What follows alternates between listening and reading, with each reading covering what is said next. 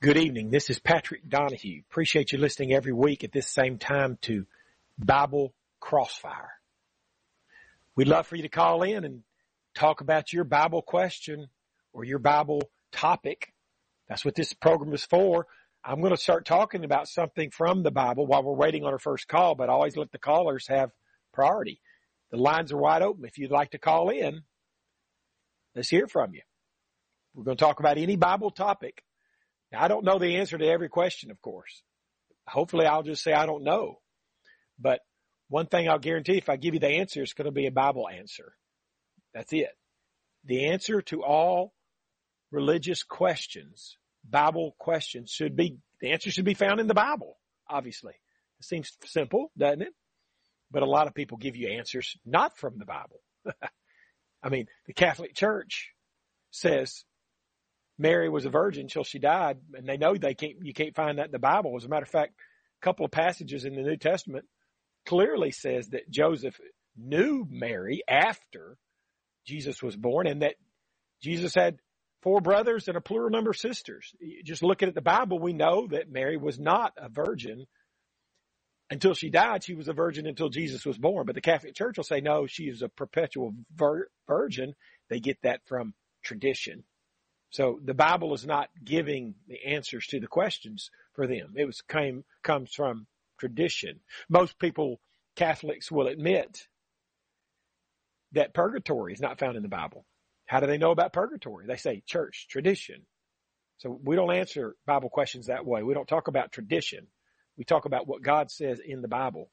Some traditions are good. If a tradition was started by God's word, it's going to be a good tradition. If a tradition is outside of God's word and or contradicts God's word, it's not a good tradition. We need to give up those traditions. If you have a Bible question or comment, the number to call is 877-655-6755. While we're waiting on our first call, I thought we'd talk about Bible exceptions. Now, usually the way an exception works, well, it works this way anywhere, but we're talking tonight about how it works in the Bible, in particular the New Testament. The way it works is a general rule is given, and then an exception is given to that general rule. Let me give you an everyday illustration. If you know about baseball, you know about this exception. A baseball runner that is caught off base when a fly ball is caught is out, except he tags up. You know that. If you have a runner that on the hit of the baseball starts running, but that ball is caught in the air. Hold on a minute. I'm thinking about sneezing here. It's caught in the air. Then that runner better get back to the base before they get the ball to the base or he's out. But if he tags up, if he waits for the ball to be caught and then he runs, he's okay. But he's declared out unless or except he tags up. You see, the general rule is he declares out if he is caught off base when a fly ball is caught. That's the general rule. The exception to that is if he tags up. Let's look at some Bible examples of exceptions. For example, in John chapter 3, verse 39, we read this, "And this is the Father's will which hath sent me, that of all which he hath given me, I should lose nothing." Now, really, this is talking about the apostles here. But people try to use this to prove once saved, always saved. All the Father hath sent me, I lose nothing. Well, is that teaching once saved, always saved for every single Christian? Well, if it's on that topic, then actually it teaches just the opposite because we have an exception of that. John 17:12 says the same thing, but gives an exception. Jesus says, "While I was with them in the world, I have kept them in my name. Those that thou gavest me, I have kept, and none of them is lost but the son of perdition," referring to Judas, of course. So one place, actually it's referring to the apostles, said Jesus lost none. Then he says in John 17, "I lost none except Judas." So he's given the general rule. He didn't lose any of them. But there is one exception, Judas. Now, if that's talking about this issue on once saved, always saved in all Christians, then it wouldn't prove once saved, always saved. It would prove once saved, always saved is false because it tells, if that's the subject under consideration, then it would be telling about Judas who lost his salvation. Really, this once saved, always saved doctrine or argument from John 6:39 ignores the difference that even Calvinists recognize in God's predestined will and God's prescribed will. God's predestined will is unconditional and therefore unstoppable. That's mentioned in passages like Acts 2:23. God's prescribed will is what God wants, but he doesn't necessarily force to happen. A good example of God's prescribed will is found in 1 Thessalonians 4:3. For this is the will of God that ye should abstain from fornication. Now, he doesn't force us to abstain from fornication. It's not his will in that sense. It's not his will in the same sense that Jesus would be born of a virgin. You know, to make that happen, he had to force it to happen. You don't just have a virgin, have a child without God performing a miracle. But when it says this is the will of God that you should abstain from fornication, he's saying it's God's prescribed will. It's what he wants you to do, not what he's going to force you to do. You see that? That's what's going on in John 6:39 anyway. It's not saying that Jesus didn't lose any by force, but that's God's will. This is the Father's will, his prescribed will, that he should lose nothing. That's what God wanted to happen, but God wasn't going to force it. He's not going to take away anybody's free will. He wants you to serve him, but he's not going to twist your arm. But if it were talking about the once saved, always saved doctrine, position, it would actually prove once saved, always saved is false because it gives an exception to the rule, Judas. So if it's talking about once saved, always saved, it would be saying that Judas, he's an exception to the rule, that Judas lost his salvation. And so it would prove once saved, always saved is false. Let's talk about another exception, Jesus' authority. Matthew 28:19 reads this way, and Jesus came and spoke to them saying, all authority has been given to me in heaven and on earth. New King James Version. Now, if all we had was this one verse, we might think there's no exception to this all authority been given to Jesus. But we do have an exception. 1 Corinthians 15:27 says, for he hath put, that's talking about God the Father, hath put all things under his feet, Jesus' feet. But when he saith all things are put under him, it is manifest that he is accepted, which did put all things under him. And so God gave Jesus all authority, Matthew 28, but 1 Corinthians 15:27 says the Father himself who gave him that authority is accepted. So even during the times of the church period, when Jesus has been given all authority, the Father remains head over the Son. 1 Corinthians 11 verse 3 is said right, in the New Testament, after Jesus has been given all authority, it says, the head of the woman is the man. The head of the man is Christ. And the head of Christ is God. So even after Jesus has been given all authority, the head of Christ is God. God the Father is an exception to that. You see how exceptions work? I'm sure you agree with all that. Believing in Jesus is an exception. John 14:6 gives it in the form of an exception. Jesus saith unto him, I am the way, the truth, and the life. No man cometh unto the Father but by me. He's saying that in the sense of except by me. John 8:24 from the American Standard Version says, I said therefore unto you that ye shall die in your sins, for except ye believe that I am he, ye shall die in your sins. You see the exception? Except you believe that I am he, you shall die in your sins. So the general rule is implicit here. All will be lost because of sin. Romans 6:23 says, for the wages of sin is death. The way it's put in John 8:24 is ye shall die in your sins. But the exception to that general rule is given by John 14:6 and John 8:24 is that if you believe in Jesus, you won't be lost. You're going to be lost because of your sins, except you believe in Jesus. You see, the general rule will be lost because of our sins. The wages of sin is death. There's an exception.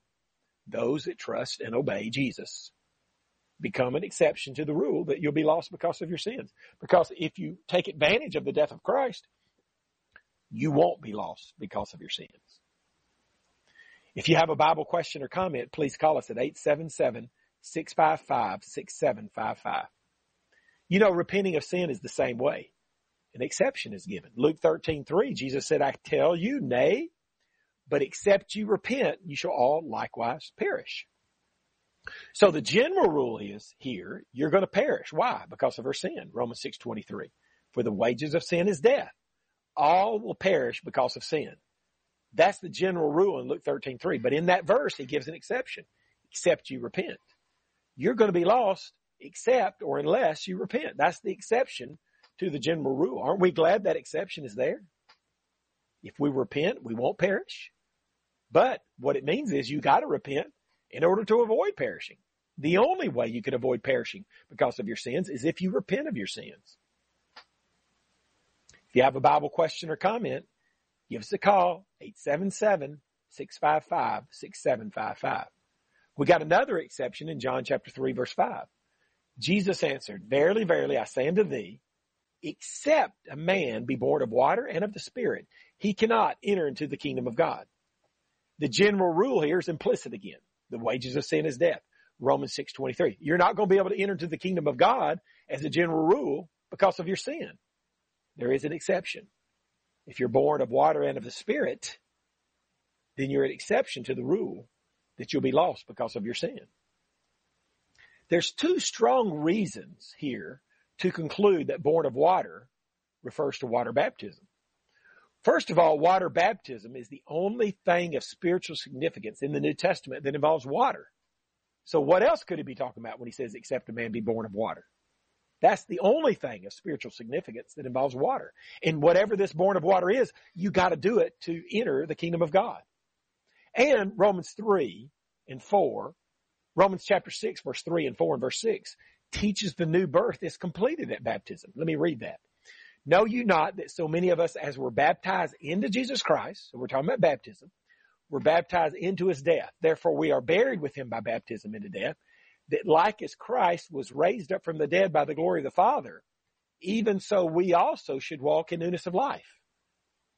Knowing this, that our old man is crucified with him, that the body of sin might be destroyed, that henceforth we should not serve sin. What's that verse saying? It's saying that when you're baptized, that's when you crucify your old man. It's when you, of course, Peter told believers in Acts 2:38, repent and be baptized for the remission of sins. So when you get baptized, you get the remission of all your sins, but it won't do you any good unless you repent first. And that's what he's talking about here. You repent before you're baptized. So when you're baptized, you start walking in newness of life. You put away that old man. You make a commitment to quit serving sin and start serving Christ. And after you're baptized, God expects you to follow through on that commitment. You see how the born again process occurs? The walking in newness of life and quit serving the old man happens when you become a Christian, when you repent and are baptized. So John 3:5 is talking about water baptism. Forgiveness and the new walk or new person begins at baptism. John from New York, go ahead with your Bible question or comment, please. First of all, I want to thank you for serving our Lord and Savior Jesus Christ, and especially at this hour. We're in New York, and it's 9:16. I don't know where you guys are, but praise God. I just want to make a comment about the exception rules that you're sharing. And with all due respect, I believe that eternal security is taught by the Bible. I think you build a doctrine on the general principles that are dominantly and predominantly consistent throughout the Bible, and the exception is Judas because he was the son of perdition. I think you can also argue that Judas was not saved. He was chosen. The Holy Spirit had not been disseminated yet, so I don't believe Judas was ever saved, to be honest with you. I don't know if you can prove that to me if he was the son of perdition. So I do think that, our Lord and Savior is the author and finisher of our faith. I do believe that we're sealed at the time of redemption. And certainly, my brother, I would not want to be contentious or, cause division because we're brothers in Christ. But I do believe the Bible teaches eternal security because I just want to rest on this. If we are not to be anxious, the Bible, that's a command. It's in the command tense that to be anxious for nothing. And if somehow a Christian feels that they have some kind of part or role in their salvation, then I think we're moving into a work salvation instead of grace through faith. And I don't like the term hyper grace either, because that makes it sound like a buzzword. But I do believe that when Paul says, shall we continue in sin any longer so that grace may abound? He says, God forbid. So true believers, true repentant believers make repentance a general practice of their walk, not because they feel that they have to know it to be saved, but because of the fact that he's done so much for us, and we no longer want to live in sin, and we no longer want to be disobedient to our Lord and Savior. But I think if we're constantly looking over our shoulders, am I saved? Am I not saved? I think we're on troublesome ground. I just feel as if the dominant scriptures there make it pretty clear that we have a God who seals us until the day of redemption. And the exception that you're pointing out, I don't know if you build a doctrine on an exception, you build a doctrine based on consistent, predominant principles that the Bible teaches. John, thanks for your call. So we can, as far as being dominant, I think there's probably at least 100 verses in the Bible that prove conclusively that once saved, always saved is false. And there's not one that indicates the other way. So it's not only dominant, it's unanimous. For example, let's look at Revelation chapter 3, verse 5. What does that teach? If you have your Bibles, turn to Revelation 3, verse 5. This is not hard. It's not rocket science. Jesus says, he that overcometh, the same shall be clothed in white raiment, and I will not blot out his name out of the book of life. Well, the implication is that if you don't overcome temptation, he will blot your name out. Now, it has to be talking about a Christian, or your name wouldn't be in the book of life to start with. But the implication is if you don't overcome temptation, your name will be blotted out. Obviously, as I said, it's not rocket science. It's conclusively, very simply, proving conclusively that one's name can be in the book of life and then go out of the book of life. Now, all this human reasoning about, well, then that would mean that you're anxious and things like that. That's all human reasoning. The Bible teaches once saved, always saved is false. And then it commands you not to be careful. Not to be anxious. So that's what we have to do. We have to do that. That doesn't prove that once saved, always saved is true. That just proves that we don't need to be anxious.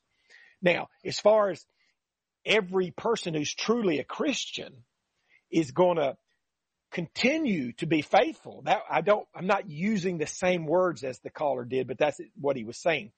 We can easily prove that false. Just turn to Hebrews chapter 3, verse 1 and verse 12.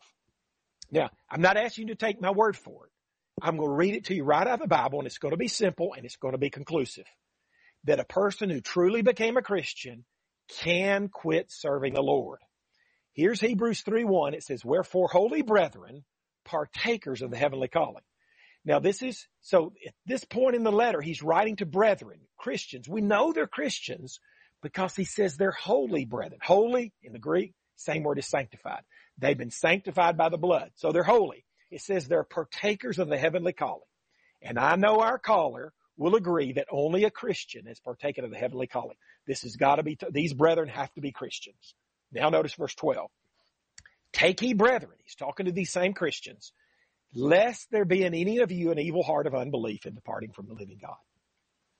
Now, I have this friend here that he makes this point. You don't see any billboard signs in Huntsville, Alabama that say beware of sharks. Why? Because we're not close to the ocean. People don't bother to warn people about sharks here because it's impossible to encounter a shark here. So by that same reasoning, God would not warn these Christians, these believers, against developing an evil heart of unbelief and departing from the living God if that were not possible. This is not just talking. This is conclusive proof that a Christian, a born-again person, a believer, a true believer, a sincere believer, can develop an evil heart of unbelief and depart from the living God. It's conclusive proof. That means that's for sure what it teaches, and you're not going to find another verse in the Bible that contradicts that. It's not like we check out all the verses in the Bible and we kind of line them up and we can't really tell what they say, but maybe 10 of them seem to be teaching this and only 9 of them seem to be teaching the other. Therefore, it's 10-9 and the 10 went out. No. We look at all 19 and we look at what they're saying, and they're all going to be consistent. They're not going to contradict each other. We don't talk about what they seem to teach. We find out what they really teach. And when we find out what they really teach, all 19 are going to agree on that. Let's look at another verse. If you're in Hebrews, look at James 5:19 and 20. It's also conclusive on this question of once saved, always saved. James 5:19 and 20, again, talking to brethren. The New King James says, if any of you do wander from the truth. So I like to illustrate that here. You have a small child. We watch a child because we don't want him wandering from the house. He may hurt himself. Here's a brother in Christ. He wanders from the truth. That means he was in the truth. He left the truth. It says, brethren, if any of you do err from the truth and one convert him, let him know that he which converteth a sinner from the error of his way shall save a soul from death and shall hide a multitude of sins. So what's this verse saying? It says, if one of you Christians wanders from the truth, the other Christians who are still in the truth are supposed to try to convert him back. Right? And if we do convert him back, we save his soul from death. Now that implies that if he refuses to be converted back, his soul will die. Not physical death. His soul will die. He'll be lost. Again, this conclusively proves that if a brother errs from the truth and he's not converted back, he will die spiritually. His sins will not be covered. I mean, that's very clear. It's conclusive too. It's not like, well, we can't be anxious. And if once saved, always saved is not true, we'll be anxious. That's a false conclusion. No, we believe once saved, always saved is not true because God said it. And we trust what he says and we love him enough to believe what he says. And then when he tells us not to be anxious, we don't be anxious. Both of those passages are true. We don't try to pit one against the other and say we can ignore all these passages that prove once saved, always saved is false because we have a verse that commands us to be anxious. And if once saved, always saved is false, well, we can't help but being anxious. Well, that's just human reasoning. Instead, every verse is true. Let's go to another passage that's crystal clear on this issue. Galatians chapter 5 verse 4 is also very clear. The Baptists will say, well, it's impossible for a child of God to fall from grace. But Paul says in Galatians 5:4, Christ has become of no effect unto you. Whosoever of you are justified by the law, you are fallen from grace. So what the Baptists say is impossible to happen, Paul said did happen. People in that time who were trying to be justified by the Old Testament law, these were Jews who were converted to Christ. If you look at Acts 15, saying these Gentiles who were converted had to be circumcised. And when Paul says, when you do that, you're trying to be justified by the Old Testament law, you are fallen from grace. Well, so not only is it possible to fall from grace, we have an example of some people here in Galatians 5:4 that did. If we find some people that did, that proves it's possible. There's no other way around that. Now, I like to say, have you ever climbed a tree? Have you ever fallen from a tree? You can't fall from a tree unless you were in the tree. These people had fallen from grace, which means they were in grace. They were Christians. They fell from grace. They're no longer Christians. Again, that's conclusive. That's just not talking about it. That's actually giving verses that prove conclusively what we're talking about. When I say prove conclusively, that means it's for sure teaching that so that you're not going to find another verse that contradicts that, of course. So we've talked about exceptions in the Bible, and we have a lot more. We were talking about being born of water and how that's an exception. Forgiveness of sins. I guess we don't really have time to get into this one, forgiveness of sins, but there are a number of exceptions that we find in the New Testament, and we'll try to get back to those in a future program. We appreciate you listening tonight. We appreciate that good call. We're glad to, as a matter of fact, if somebody really believes that once saved, always saved is true, if they're confident that it's true, then I offer to do what we read about Jesus and Paul doing, publicly discussing that issue. I would be eager to come to where you guys are and have a public debate. If you got a church willing to host it, we could debate something like once saved, always saved. A friendly, public debate. No interruptions are allowed. Both sides are presented so the audience can fairly hear both sides. I really believe I can prove it easily from the Bible. And since I believe that, I'm willing to debate it. But you won't find any of these preachers who teach once saved, always saved being willing to debate it because deep down, they know it can't be defended. They know it can't be defended. If you would like a free 1-hour phone Bible study sometime at your convenience, I'd love to do that with you. Call or text me at 682-9753.